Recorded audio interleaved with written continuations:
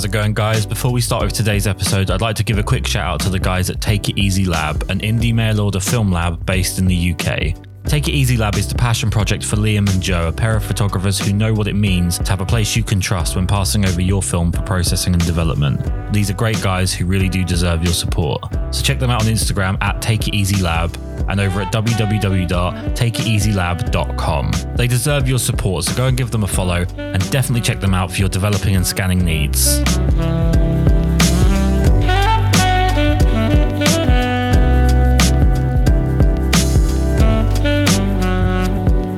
So I've had a complaint recently that I start every podcast the same way, which I find quite fun because people don't tend to reach out with anything but the negativity. But I'm gonna start this one the same way. But what I will do is a little precursor to this one is that it's 2 a.m. as I record this, and I've got this really weird feeling that I'm going to end up doing like an ASMR version of my own podcast where I'm scared to talk too loudly for a completely unknown reason because I can talk as loudly as I want. But as we always do, I need to start off with why it is that you first got into photography.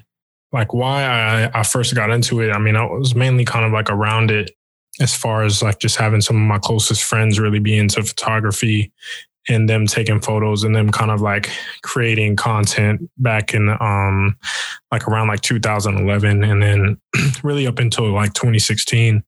And then aside from like me actually taking photos, I was on the opposite side of the camera in front of the lens just with friends. And we would just be really just creating for the sake of just like putting things on Tumblr and kind of like having blogs and everything on there.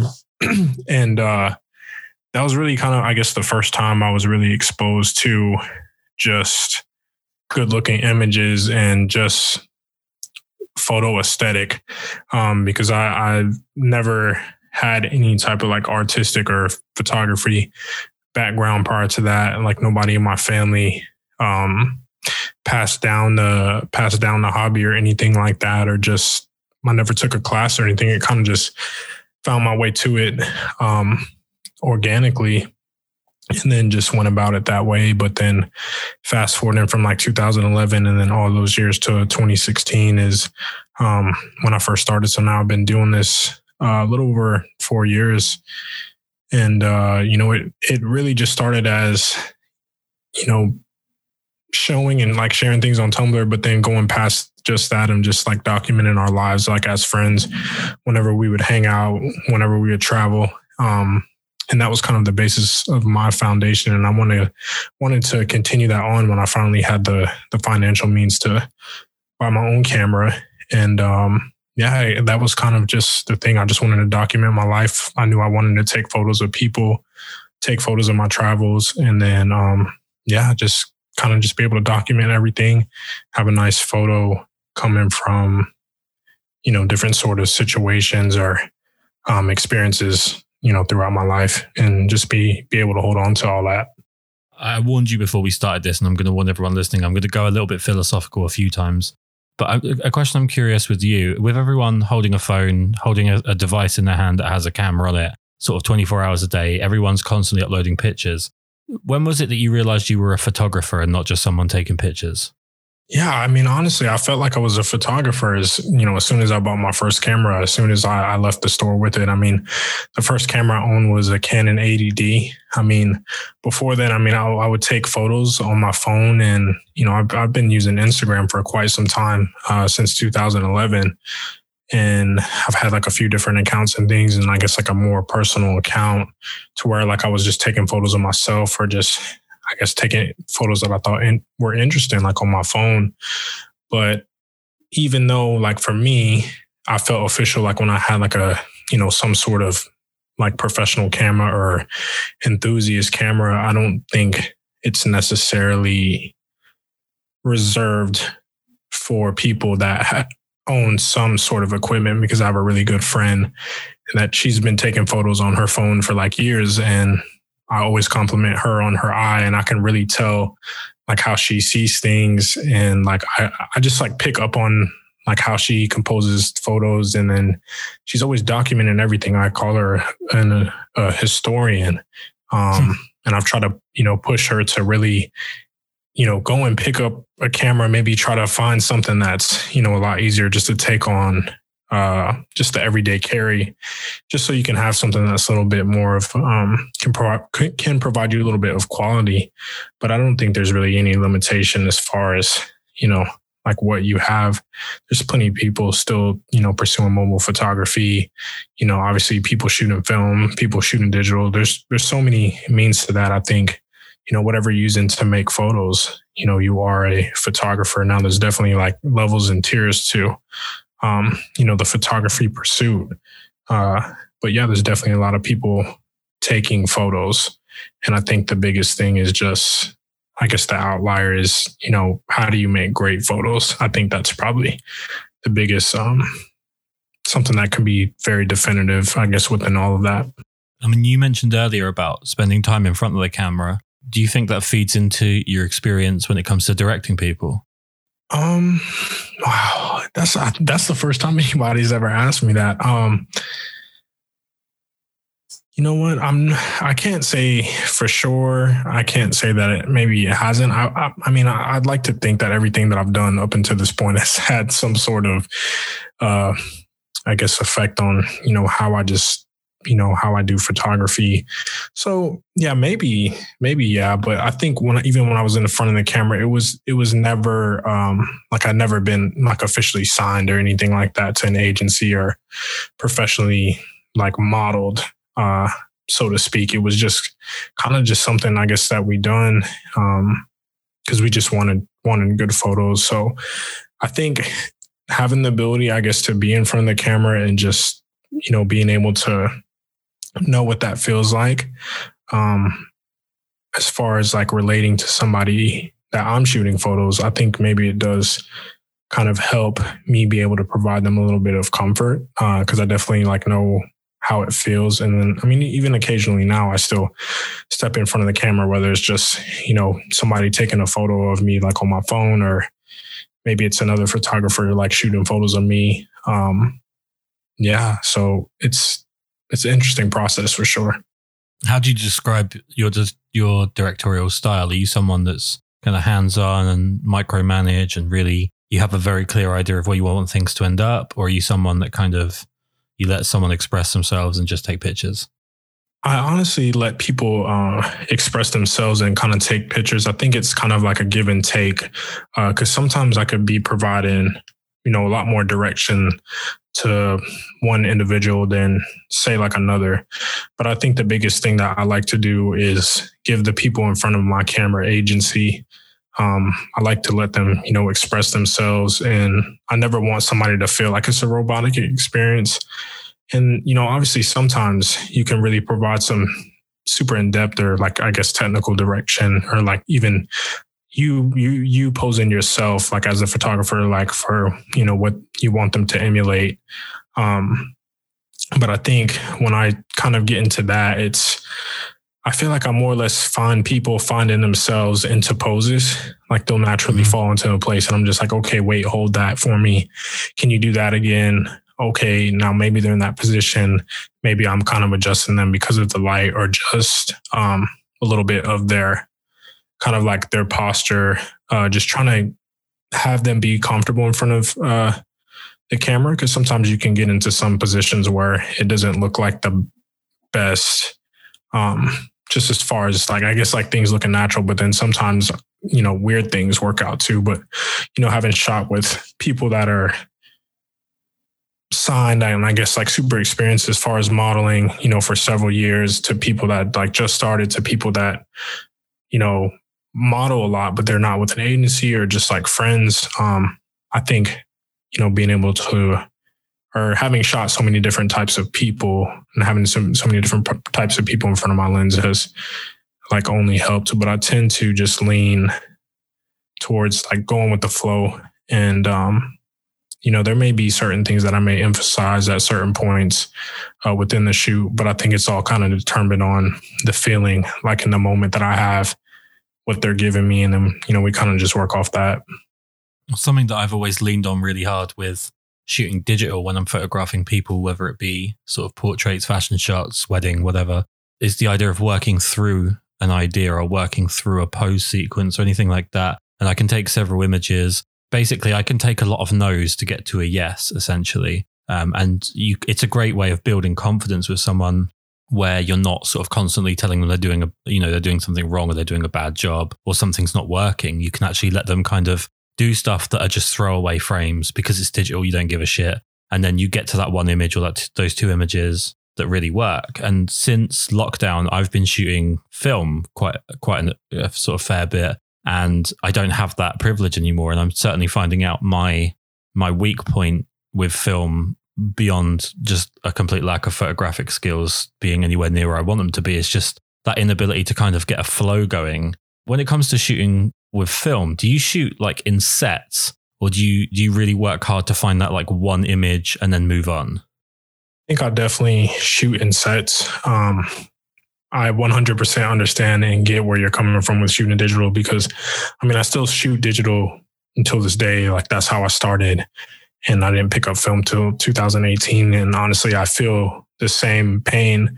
It's a lot harder to get into a flow when you're shooting with somebody, a person, because with digital, you're able to kind of reel that off. And there's a little bit of choreography as far as maybe what somebody may be giving you in front of the camera, and they're able to kind of move. And then, maybe they know their angles a little bit, and, you're able to kind of provide that direction, like as you're shooting. Whereas film, you kind of just have to like take that time. And yeah, like I feel like it can be kind of like a mixture sometimes, because I may know that I want to get like an environmental shot. I know I want to get something that's like pretty wide, and maybe I'll start with that and then kind of like work my way in, like with a wide, medium, then close, and then from close, medium, and back out, and just kind of like fill out that flow. But I definitely hear you on that, and I relate to that so much. And I think when we look at the contact sheets of like our portrait sessions or our fashion sessions, we can kind of see our thought process throughout taking photos. And it may take, 2 to 3 photos to finally get that one that we like. And we can kind of see the progression on the roll. And I try to do my best with that, like on YouTube, where I show like the order that I've shot my photos, so you can kind of see that whole process. And, being limited, especially shooting on 6x7, just 10 shots on one roll, it can be a little bit difficult. But I recently started shooting 6.45, and that extra 5 shots, honestly, it makes a huge difference. And I feel like it's a little bit easier to get into a flow. But I guess if there's one thing that I dislike about shooting film, is just that specific part. And maybe that's just down to the camera, because when I shoot with my Contax G2, which is just has autofocus and it's automatic, I can just kind of like point and shoot. I've been able to kind of like find that flow with that and be, I guess, more liberal shooting, because it's like more frames and everything. It's interesting that you say about showing images that are the build up to the one that works, showing the ones that didn't completely fulfill what you were looking for. It's something you don't see a tremendous amount with YouTube. And it's something, I don't want to be mean, but it's something I find quite frustrating with a lot of YouTube stuff, is when people are their own voice, they're very good at hiding or manipulating what they're putting out to only show themselves in the best way possible. Is that something that frustrates you? Is that why you've gone with that kind of more transparent approach? I'm going to be honest. I don't think it really frustrates me at all, because, long before kind of getting into film, I've been like an avid watcher of YouTube in general, like really just the last 4 years, and just kind of like understanding how people move in the YouTube space and kind of like how they present themselves. I guess it's kind of like, I guess some of these people that have been big on YouTube while, and, more specifically, I guess, shooting photos, maybe at one time they were, showing everything. And then, when they were doing that, like nobody actually cared about what they were doing. And then now that maybe they've, ascended up, they're just only showing their highlights. And, I guess with that, is it something that we look at them and we're more or less kind of using them as a way to boost our self-esteem, because we want to know that our problems aren't unique. We want to know that we're dealing, or is whatever we are dealing with just unique to us, or is it something everybody else is going through? But I 100% think it has everybody feeling a lot better if they see somebody else dealing with kind of the same problems that they're dealing with. Because, when we see somebody else going through something that's relatable, it just makes the experience more real for us. And it's just like, it makes people look human. And I think for me personally, I enjoy the process like a lot. And I know for a fact that maybe only 20 to maybe 30% of the shots that maybe I shoot are ones that I would actually consider putting in my portfolio or sharing. But I guess, if people are working on a specific project, it's good to show, images that may or may not work, or it's good to have images that support the story. But I think we just have to be able to define, what is real and what isn't, and just know, what we're watching and what we're getting into, and just like understand that,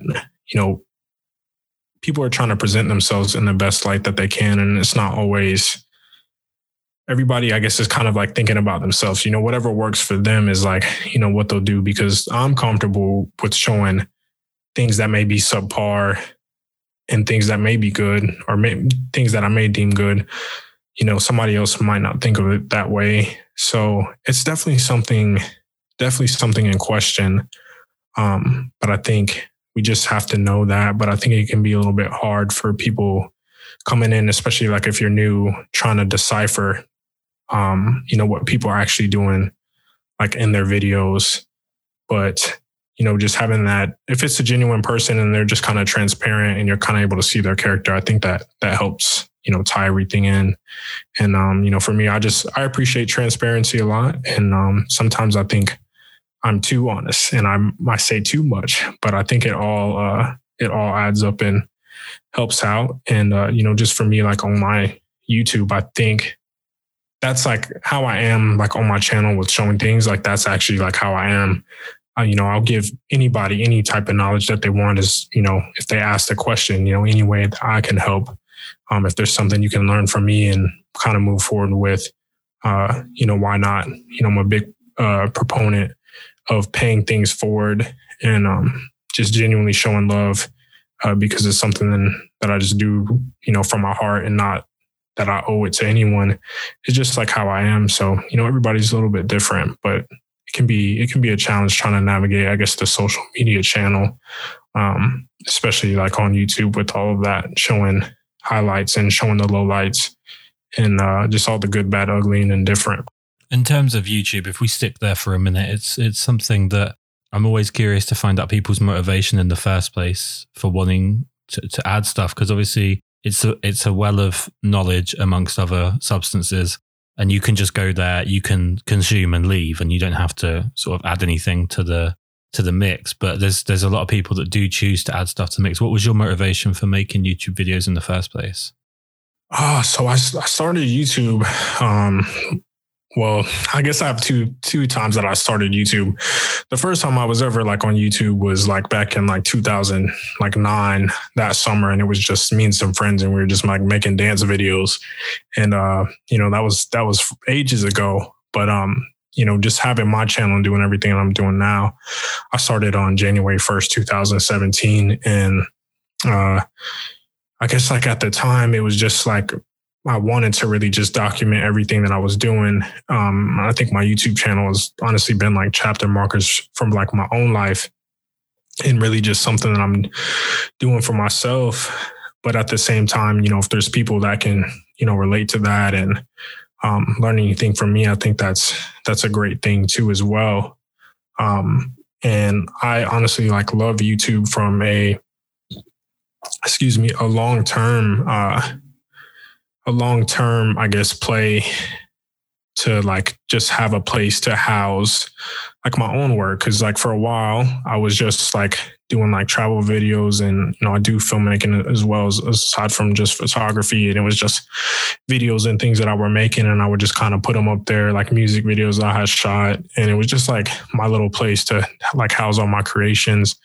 But I think last year, 2019 was really the first time I started putting myself in front of the camera, talking a little bit more about photography, But I think that kind of just got to the point where I was just, more confident being in front of the camera and then, just talking about my own work. And even till this day, I mean, I'm still learning like with everything, but with doing YouTube, I guess on a consistent type of push that I started last year, there was like a period where I was doing the weekly stuff. And then I've kind of just been like here and there with it. And, whenever I can get something up, I will. But YouTube is definitely like a priority for me personally. And I think having watched so many people for such a long time, seeing their climb, seeing their journey, that's something that's continued to inspire me. And it's, begged me to ask the question, like, why not me? Why not us? There's these people seizing these opportunities. And, I believe I can be one of those people that sees the opportunities that come from, I guess, creating some type of platform.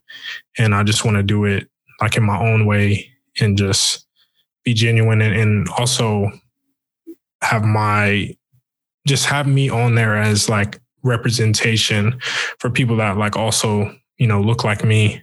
There's not like a lot of minorities like on YouTube or just Black people in general. Like on YouTube. And I've had people message me and they're just like, they're inspired to see somebody else that looks like them, that maybe sound like them or from a similar area. And I think it's giving people hope is like a very, very powerful thing.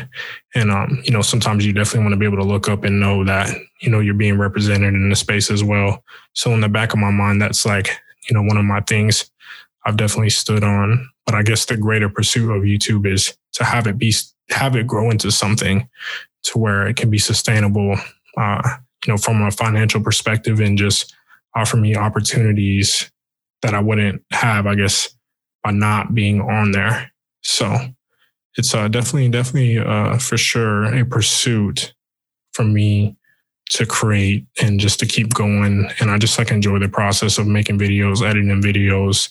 I love the social aspect and the community aspect behind it. So yeah, I just, want to continue to grow in that space and, just see how everything kind of plays out. But yeah, just keep it all going. Well, something I hear quite a lot from people that do YouTube videos, especially those that do tutorials, BTS, anything where they're kind of shooting video while they're shooting photography, is the problem of it impeding the other, that either you end up with sort of lackluster, and I'm not talking about from my opinion, but the way that it's described by the people doing it, they end up with lackluster BTS, but they've got the photos that they wanted, or that they've worked so hard to get the great BTS that the photos kind of took a back seat and they suffered as a result. And that's why you do see people take on sort of extra hands as help. Yeah. Do you feel like YouTube's something that, in terms of what you've done with it, has helped your photography, or is it something that's a little bit of a struggle to do the video and the photography at the same time? I think it's helped. I think they both like helped each other. I'm like, for me, I think of myself as not only like a photographer, not only as like a filmmaker, like they're both one and the same for me. They're both very like dear to my heart. So, I mean, there's definitely been times where like I thought the footage that I got was better than the photos, or, vice versa.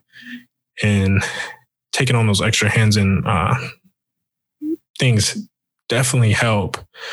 But I guess it kind of just depends on the day, really.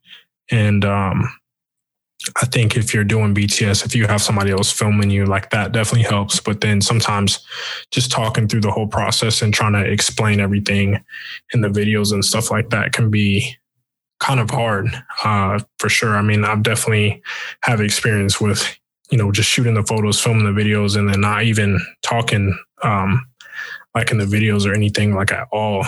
And it's just kind of like one of those things. I mean, for the most part, like, it was just me. I try to do my best that I can, but even the stuff that I've done out in London, it was just kind of like I was just so in the moment, and the days were going that I didn't, feel like flipping the lens on myself and talking through what's going on. But more or less, I'll let the photos and I'll let the video tell the story of like what's going on, and then I guess kind of come from an angle of an actual visual, and it's not more and less kind of like a BTS, but it's more like I guess like an artistic take on like what I'm doing. So, but I definitely see how they can be a challenge, and one can be better than the other. But I guess it kind of just depends on the day, and really just kind of like have to take it all into consideration, and just really apply that focus to whatever you're doing in that moment in time. Well, I feel like not being particularly deep in YouTube at all, but I feel like the thing that would frustrate me the most is to just get amazing BTS footage and then have photos that just completely fall flat. I feel like if you had bad BTS footage, but the photos looked amazing, you'd be like, okay, that's fine. I can live with that. I can polish a turd a little bit with the BTS. But when it comes to like, you've got this amazing BTS footage and then the photos are just like, I think that might be the worst case scenario. Yeah. I mean, I feel like, I've definitely like experienced that. But I guess I think because like with the video that I do, like specifically like stuff that like I've done from London on the project that I'm working on, I mean, I have like a few videos like where I don't like talk at all. And I definitely thought the footage was stronger than the photos like as a whole set. But there was definitely like a few photos in there that I truly like enjoyed. So, there's definitely a little bit of a trade-off. And I guess it kind of just like all depends. But, for me, they're both at the forefront to push like my own initiative. Like I'm not a photographer that is doing video just so I can capture like what I'm getting. Like I'm really a hybrid. Sorry with these notifications in the back. I'm really a hybrid when it comes to that, I guess, whole ordeal.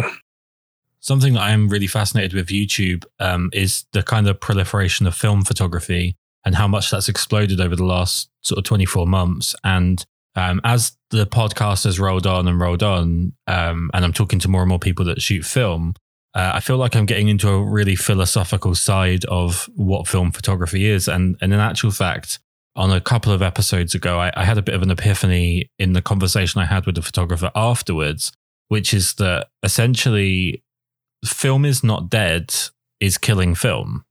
Because all the time that we are sort of promoting film, there's a difference between being a film photographer and promoting film photography. And I think all the time that you promote film photography, it's weird. It's a fine balance because you want to encourage film makers to continue to produce film, Ilford, Kodak and so on. You want them to continue to produce film, but there's also a diminishing amount of film cameras that are available. And given sort of the technology, the fact that sort of the 80s and 90s, although there are good cameras in there, they're inherently flawed by the fact that they're mostly electrical, and that's going to die out because that's the first thing that usually goes. There's going to come a point where promoting film is actually doing more harm than good in terms of the longevity of it. Maybe I'm just really pessimistic. So are you asking like if is promoting film like a bad thing, or I guess like what's my take on that whole experience, I guess like on YouTube?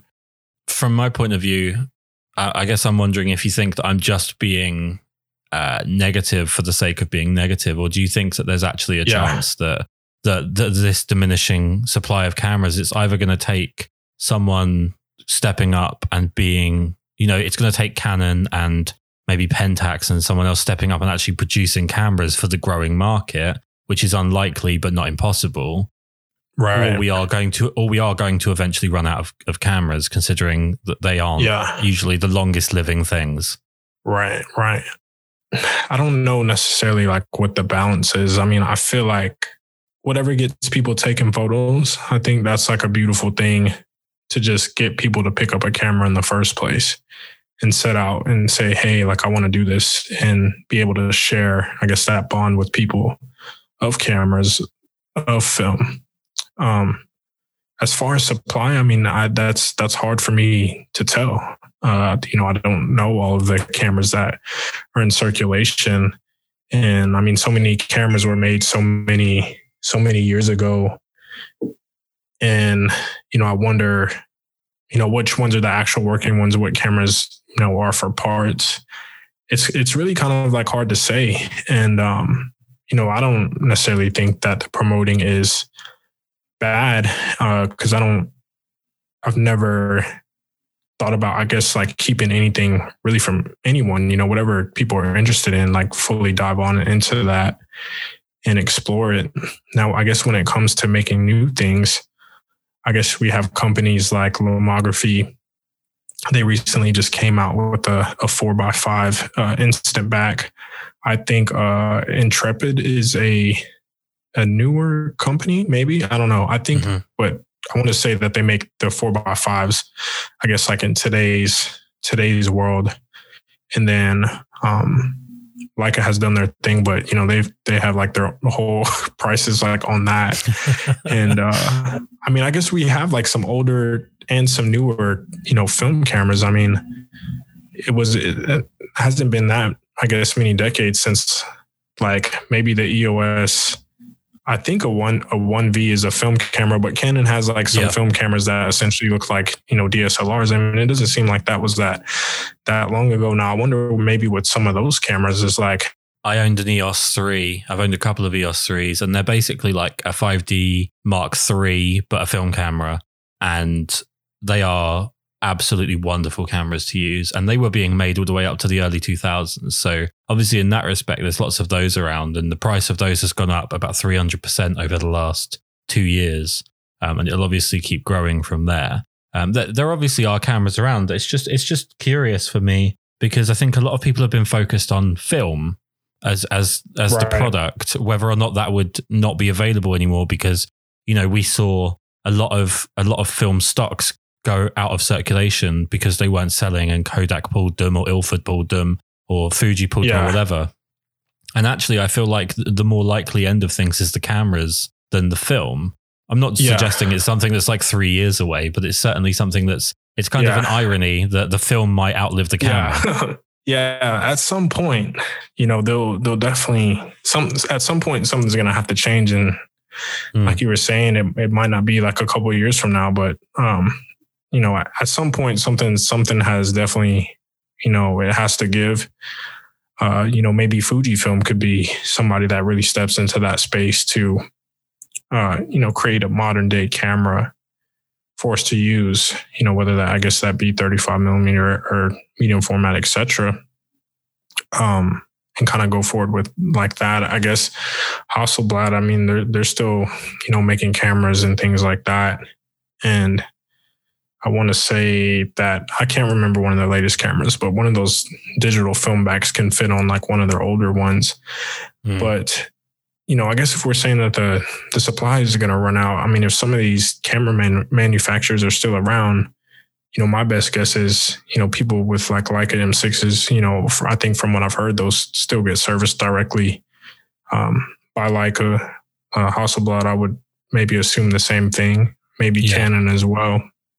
But maybe some of these other companies that aren't around like anymore, that could be, more of an issue. And then I guess it's really kind of down to independent people repairing cameras. But then at that point, you kind of need like another camera to grab parts from to fix the one that you've had. I mean, I definitely have run into issues with cameras and things before, but, it's an important question, no doubt. But hopefully, there is some type of response to, I guess, the resurgence. And, it's film is definitely a topic of conversation right now. And, I'd be interested to see how things look, from a year from now, 2 years from now, because the buzz might not necessarily be there, I guess, from a popular standpoint. But I know for me personally, it's going to be something that I continue to do just because I enjoy the process so much. And, I enjoy the look that I do get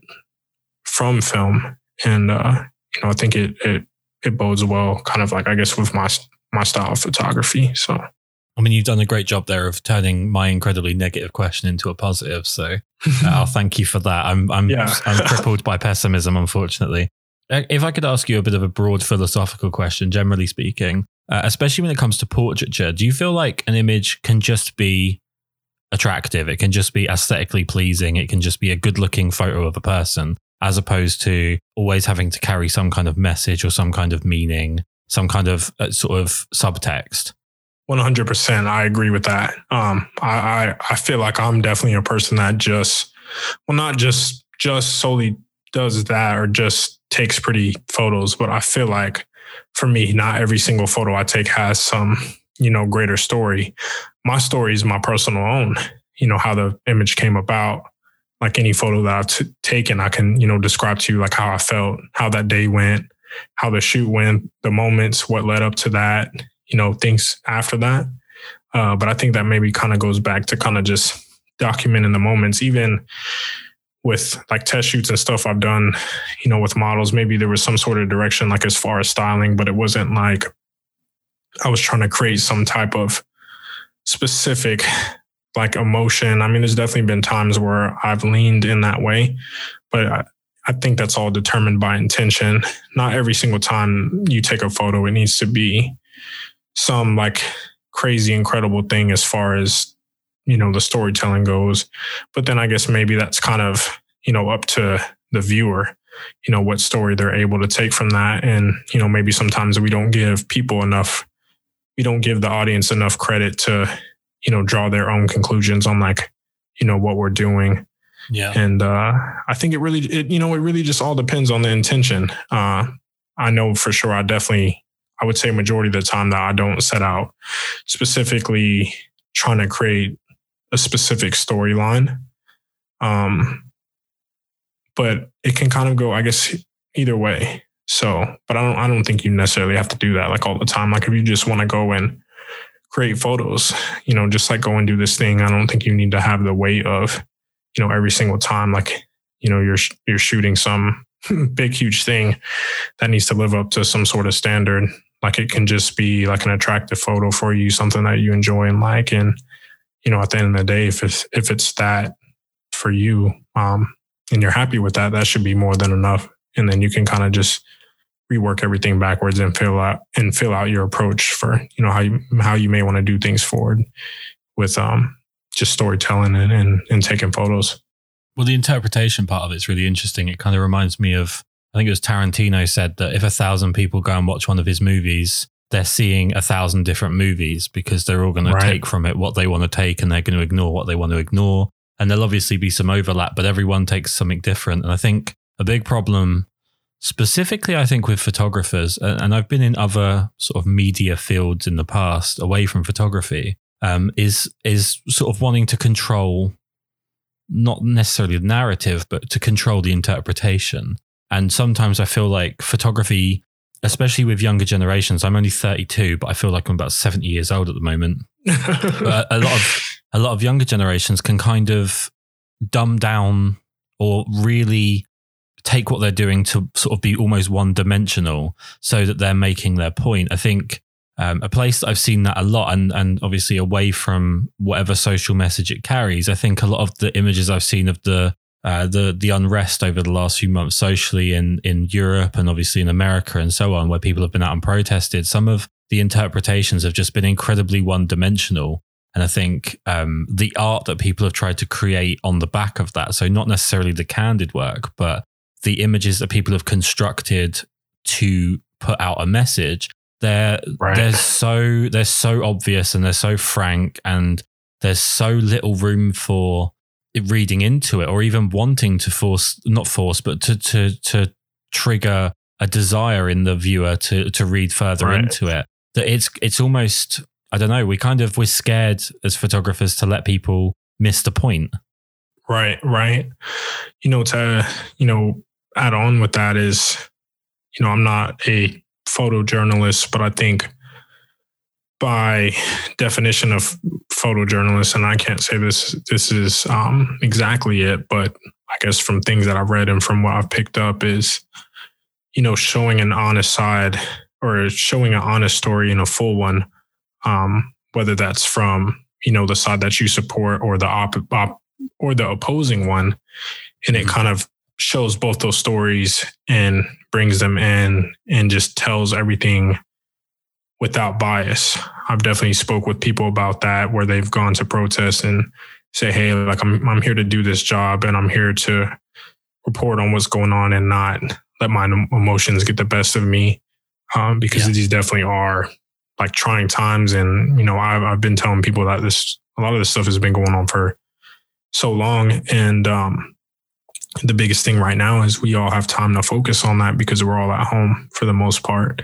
And 100%. there's not a lot of distractions going on. So I feel like this is the first time like in my lifetime where, everybody's had to sit down and really just take that breather. I mean, I'm 26 and I'm definitely seeing, people just have like that. Yeah. Like you're saying, it's just like a one-dimensional thing, whether it's just through just like photojournalism, S type stuff, or just like even with their own photography. And I think for me, anytime that I pick up my camera and I'm taking photos, whatever somebody interprets from that, I'm not in control of that. And I think, I guess that kind of segues even more just to being on the YouTube space. Like I just kind of put things out there and, how they're received is like however they're received or how I'm received is, it's not up to me at all. So I kind of like almost, I set it and forget it when it comes to, I guess, just publishing things like online. I don't get too caught up in, what's going on or if things are getting traction, etc. And, I kind of just take my own strides and, I guess tell my own stories. And, I may think of them one way, but it's interesting to hear the different perspectives and things from people. I think that is the beautiful part is everybody's going to take what they want from it. And I guess all I can really say is, hopefully that they take something good from it or take something that, inspires something inside of them to actually take action on whatever they're wanting to take action on. Hopefully something good though. But yeah, so that's kind of just one of those things. I think anytime we're putting things out in a public space, it takes like a special person to do that already. And I try not to force a narrative. One thing I just wish I would see more often is people find their own voice rather than, and I don't just mean in kind of a socio-political way, but I actually mean artistically as well. People would just find their voice rather than trying to predict everyone else's or trying to speak for other people. I mean, I don't think I want to do this on a podcast, but some of the messages I've had over the last few months about photographers that want to include more diversity in their portfolio. And it's like, it couldn't be any clearer what your kind of approach is on this. Like you're seeing what's happening as a potential, as an opportunity for yourself. Right. There's going to be people that do that. I mean, Amazon's made 900 million from a pandemic. So everyone's taking what they can from it, I guess. But, maybe try and just put some flowers on it and make it look like something else. Don't make it so obvious that you're like, I need to find some Chinese because there's not enough Chinese in my portfolio where it's just so obvious. It's so painful. And I don't know. I feel like artistically, aside from the socio-political stuff, I do feel like far too many photographers now have got sort of too good a peripheral vision. They're paying too much attention to what the guy next to them's doing or, what's popular on Instagram or whatever. And that rather than just find their own voice and then find their own audience and grow that audience and kind of have people love them for what they do, they want people to just double click on a photo because it kind of looks similar to another one that was really popular. Right. Yeah, that honestly, that whole vein is it's a slippery slope. And for me, I've always just done like what I do. And I've picked up a lot from people, good, bad, and indifferent, and kind of just like learn from that and kind of just figure out my own way and, figure out my own voice. And I was just telling somebody the other day is just basically like, I have to keep going, like for me, with whatever I'm doing, my creative pursuit. Because at the end of the day, like if I'm doing work that's empowering me, if I'm doing work that makes me want to pick up the camera, or I'm just taking action on the things that I love, I think that's the most genuine approach. Now, if there's something out there that, inspires some type of change, I think there's definitely a way to go about it. I'm definitely a person of integrity and I hold that in a high regard. And I think about things like that a lot when it comes to messaging and things. And I'm not a big fan of like mixed messaging and just getting things like misconstrued. Obviously, people will perceive things, like how they perceive them. But I still think there's like a right and a wrong when it comes to the integrity within like photography. When we talk about diversity and inclusion, that's something for me, I feel like always from the start, and just really just in my life, it goes beyond just like photography. Like my group of friends and stuff it's always been in like a diverse friend group. It's not always just one person, I guess, like represented. Like I'm friends with so many different types of people in all different walks of life. And being somebody that enjoys traveling so much and having it being hindered this year, obviously, like I take so much from learning people, like learning about them, learning about their culture and seeing where they come from, the part of the world that they do, or just understanding like how they live life. I feel like because I have that type of approach, I guess, just in my life and just in appreciating people and just in enjoying people and understanding that people are the most important thing in this world. I feel like the people that step in front of my lens, they all have something unique about them, or they all, I guess, like as a whole, there's just like a good mixture of people representing, so to speak. And I just find unique things about people. And I guess I try to highlight that in my own way, because as photographers, like we hold a lot of power in showing people like in a specific light. And I think if we're getting inspired by some sort of revolution or something that's going on and we want to make a change in our own life, there's definitely a way to go about it. But like, it's just really like a right and a wrong. And it's just, I guess, if you're trying to get towards change in maybe your own work and the type of people that, you're shooting, there's really just a right and a wrong way to go about it. And I think it's a lot off of feeling as well. And if you're doing things that feel right and it doesn't feel icky or just like a sticky situation, you just kind of have to like, I guess, take everything in stride and just really learn. And, I guess if everything that's happening in the world right now makes people like open up their eyes, like, obviously this is definitely a time for that, but it's just, just have some consideration and just think about integrity. And, if somebody out there is listening, if they're one of those type of people, just consult with people, maybe from those groups of people, or just like consult with friends and just kind of seek out that consultation to, make sure you're walking along the right path.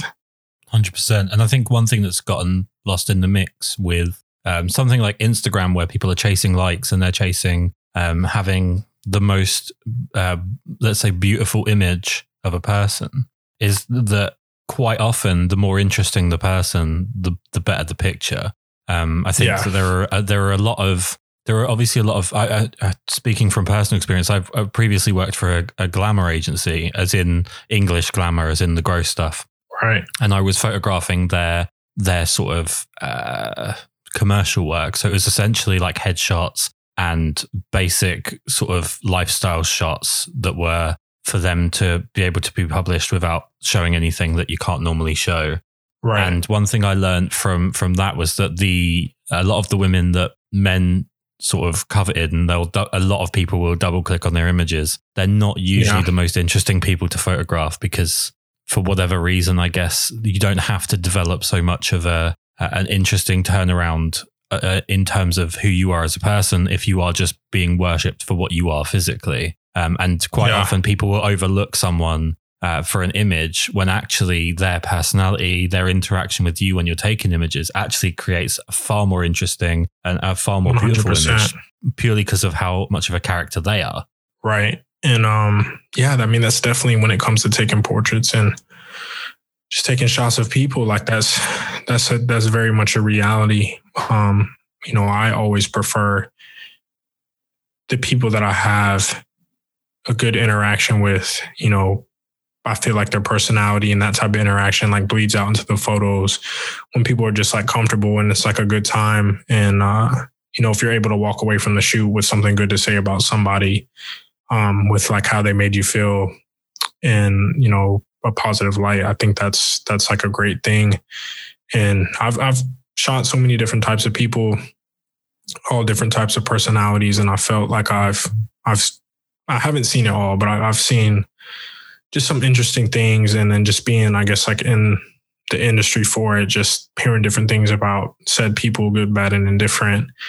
It's an interesting take, because somebody could just be viewed in that light to where somebody has like some sort of attraction to them as far as, you know, people receiving that work. And maybe, yeah, it's more hyped up because this might be a beautiful person, or, you know, what have you. And I think that's just a little bit of the reality of the work.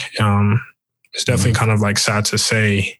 And I feel like sometimes like maybe that's a crutch for people is, you know, just, I guess, specifically like the subjects and stuff. So the people in front of the lens, but I guess it's just all like a fine line really.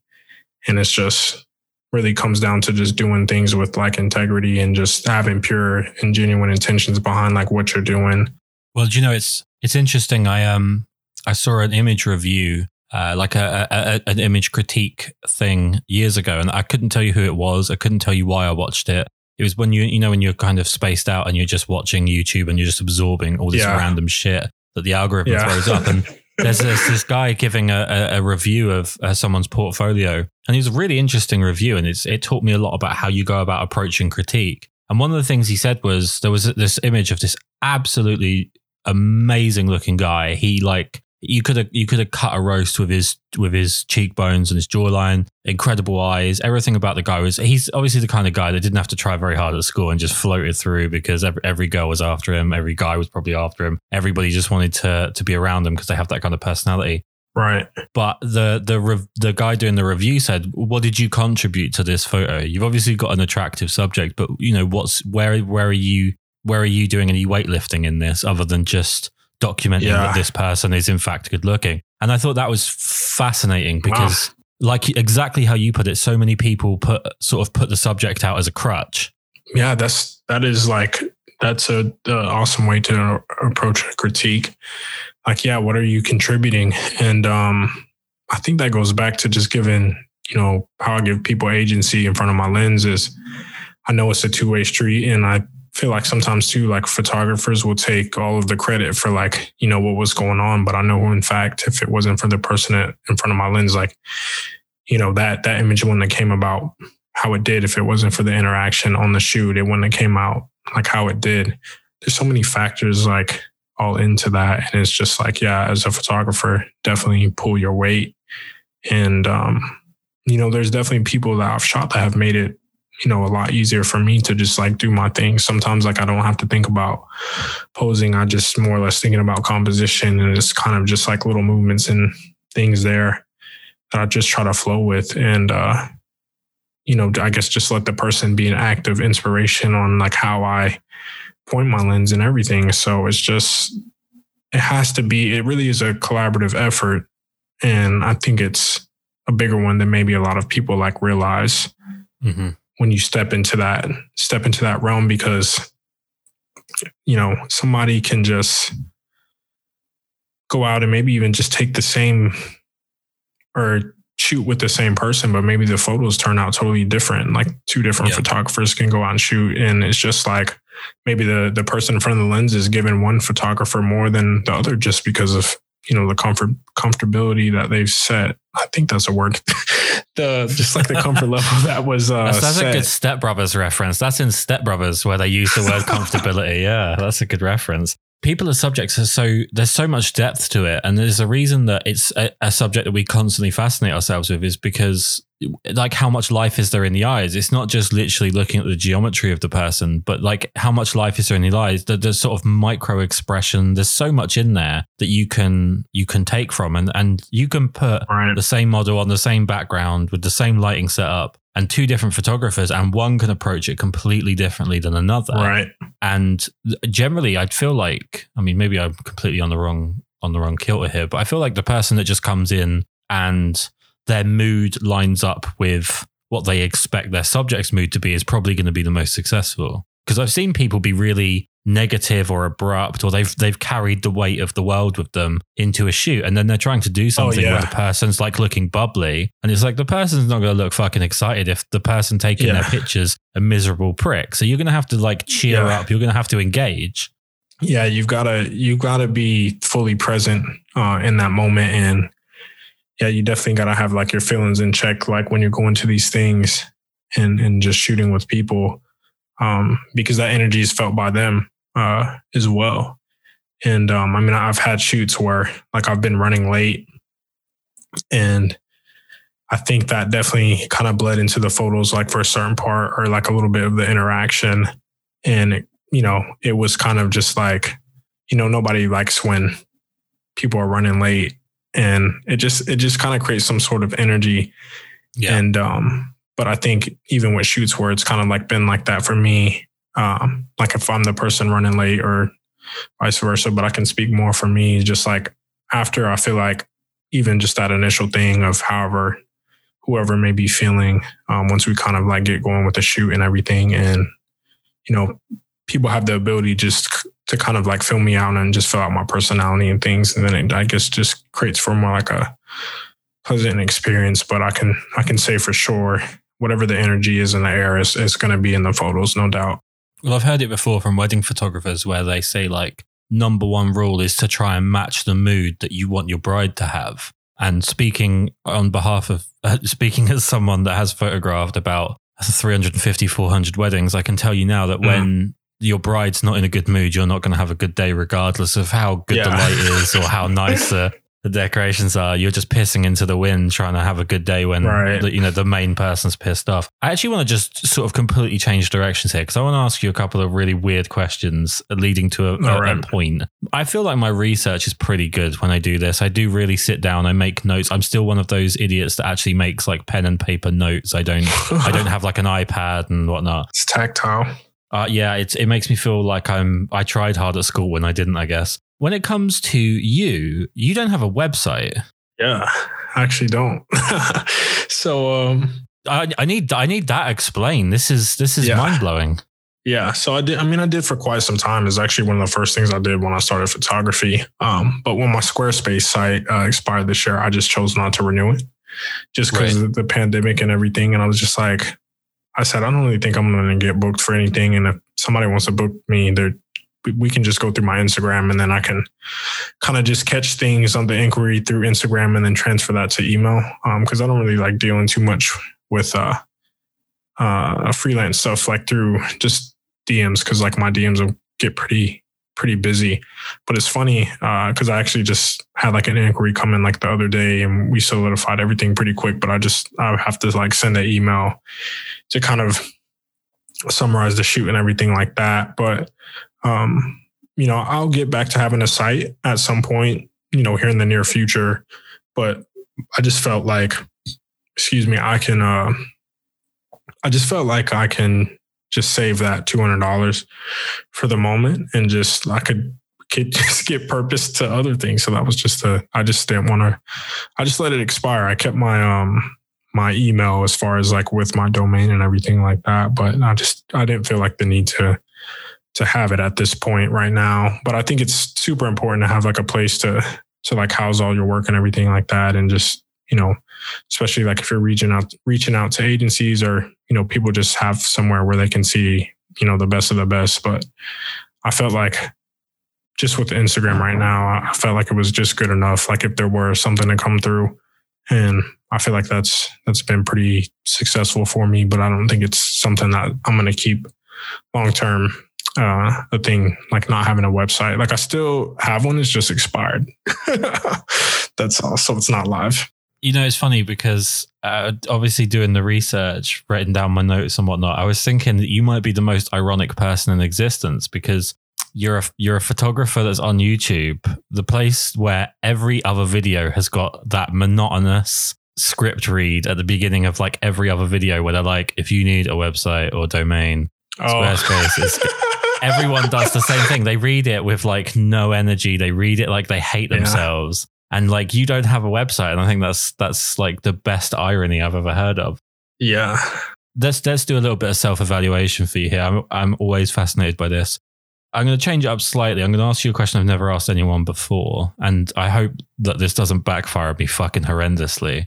But what's your worst moment in photography? Oh, man.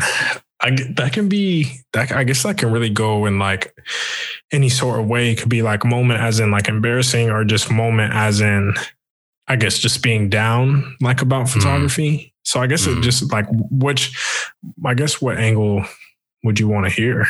Because it could really go either way. I'm going to do what I suggested earlier, and I'm going to let you interpret that. Man. See, because it could be funny, or it could be like a downer, I guess. I don't know if I have like, okay, well, I guess we'll keep it light. So it was actually funny. when I was in London, and I don't even know if this is the worst moment, but I guess this is the worst thing as of recent, or a year ago. I actually like ran out of film like after one shoot. Like I ran out of like 120 film. And then I was heading to another shoot, and basically like, because there was one shoot that I had late that was like in the morning, it was kind of like a domino effect throughout the day. And then me having to stop to go and get film, that already made me like really late. And that just like, that wasn't a good look, because it was just like it was just a bad domino effect. And then I just like have to explain like why I'm late, and then just trying to give people the biggest heads up that I can. So yeah, running out of film, like while you're actually out shooting, like that's no fun. So definitely make sure that you have enough if you're making your runs around. That was just like it just seems like, I guess, a very like minute thing, but it was just so big, and it's almost like kind of like embarrassing, because it's like, you're going out to take photos, like make sure you have like what you need. But I just didn't anticipate shooting, I guess, as much as I did. Yeah. With the people I did. And it was just like so in the moment. And I was just like basically rolling through like what I had. But I had to like pick up like a 5-pack of just like some Portra 400 right in Pimlico. I think that's it. It's like, I think that's like West London maybe, or I was heading out to Chelsea. So I stopped at Mr. Cad. That like small shop over there, like right outside of, I can't remember the station over there, but yeah, I ran in there and then basically walked to like the location that I was going to, and just was kind of making those runs. So like, that'll just like that'll never happen. And I guess even from the same trip, I had shot some photos that ended up like motion blur, and it was cool and everything, but like if you're doing shoots and stuff like for the agencies, like you definitely have to turn something back in, and you don't want to be like, oh, like I didn't get anything. Like this was just like a mistake, because it's just like other people's time and stuff. So I guess that's like another thing too. But luckily, like I had some shots on like 35 millimeter that I was able to kind of turn over and go from that. But even, I guess, touching back on earlier, having shot photo and video, because I shot video, like I had something, I guess, to show for as well. So yeah. Wasn't a total lost cause, but yeah. On the subject of shooting for agencies and having to have something, I remember the last time I worked, so this is going back about 4 or 5 years, I had this dealings with this glamour agency, and it turned out to be hilarious, because the guy who owned the agency just took a shit ton of money and fucked off to Hong Kong, I think. And like all of a sudden I had these people that were like, oh, you work with this guy. And I was like, oh, fuck. I'm nowhere near experienced enough to know what the fuck is going on. I was literally so excited just to get any recognition as a photographer. And now I've just got these people that are pissed off in my DMs. But my last shoot with that agency, they called me up and they said, oh, we've got this girl coming to you today. And big deal, like really big deal. So you've got to impress. Okay. Right. And I was like, oh, okay. The pressure's on. I'm interested. And so she turns up and she's got like Tesco's for the Americans that don't know what this is. I don't know what I guess it would be like a Walgreens type plastic bags. Okay. Yeah. Filled with wet clothes.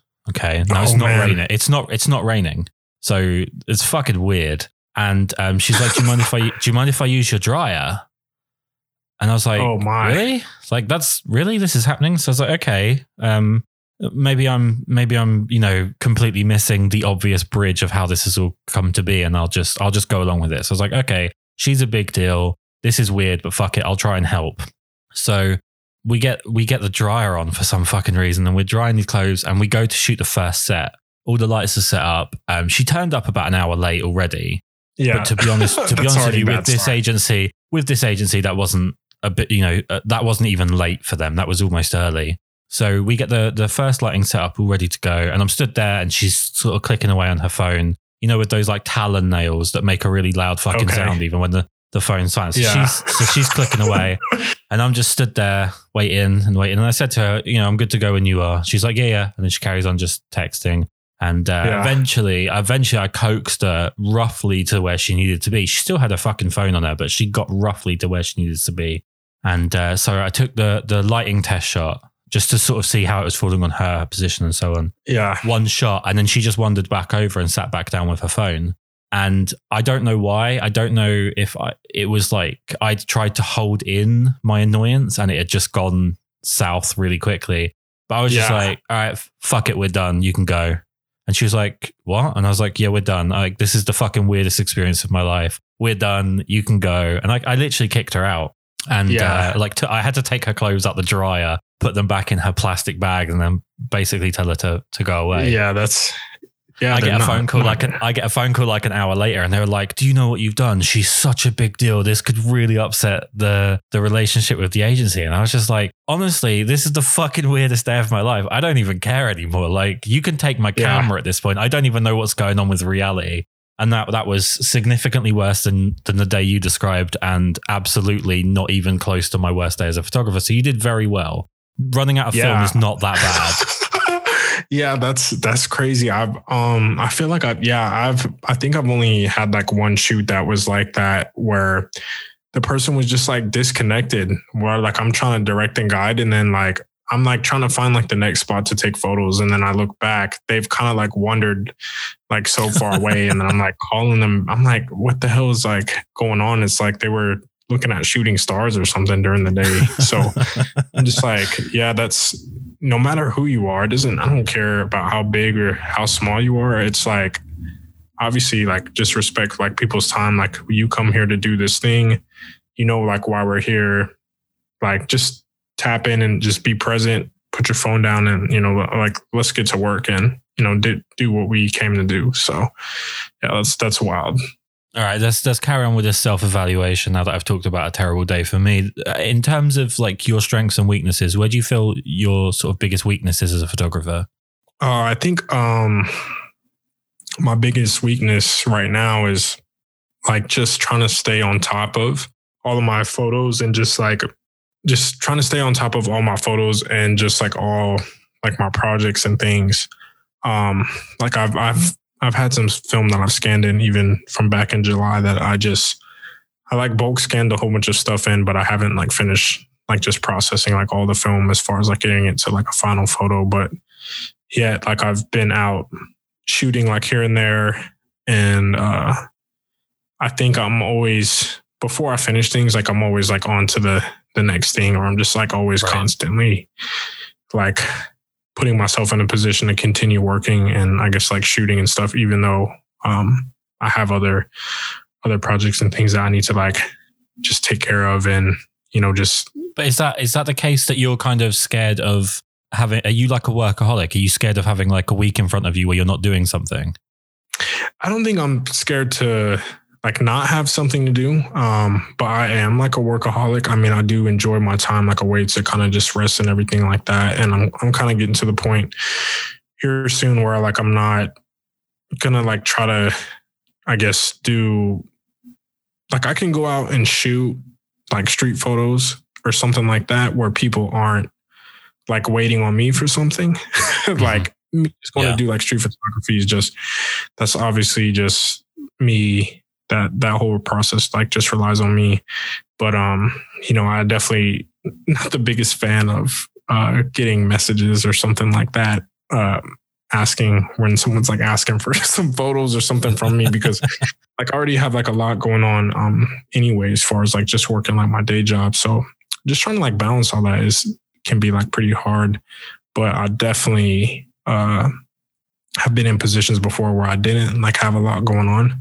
So I guess like there's a part of me that doesn't want to go back to necessarily that feeling that I had before, or like killing the momentum. But I guess I'm not like, even though I have stuff going on, I say like, even like the last couple of weeks, like I've been like working on videos like at a slower pace to just give myself a break. And it wasn't like, all right, I need to just kind of push this out and keep it going. I said, no, I just have like a lot going on. I need to kind of like take a little bit of a step back and just kind of just check back with myself and get everything kind of back in alignment before I can just move forward, I guess, with the progression of just editing videos and stuff. Cause I was just involved in some other projects with other people as like an editor. And kind of just knowing when to take a break. That's just the big thing sometimes, just taking that step back and just trying to stay on top of everything can be a little bit of a challenge sometimes. And then the flip side, what are you strongest at with photography? I think with photography, I feel like the strongest thing I honestly I feel like it's just taking action. Like I sit down and think about things a lot, but I'm not afraid to just go for it and just try and just learn along the way and just kind of just have that work ethic and just like put the time in and take the time that it needs and just have the patience with things to just know that eventually like it'll all work out.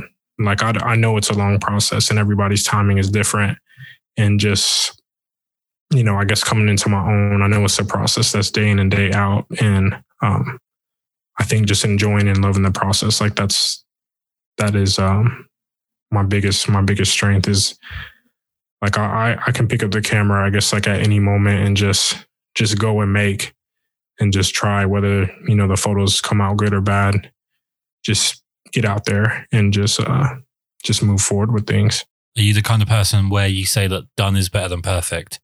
100%, especially right. Like especially when it comes to YouTube now. I am like, when it comes to like my videos and stuff, like I feel like I put a lot of attention to detail in like what I'm doing. But I think the done is better than perfect. Like if a video doesn't include like everything that maybe it needs to be, like depending on like what it is, like if you're presenting something to somebody, obviously you want to make sure that your facts and everything are right. But if it's just like little things, like I've like reshot videos, but if I've like something already done, like I won't take it to the whole next extent to try to just like say, nah, I'm not going to like put that up.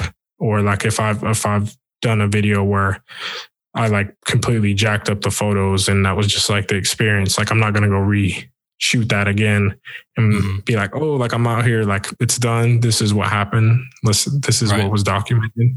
Let's put it out. Cause, it's a learning experience for me.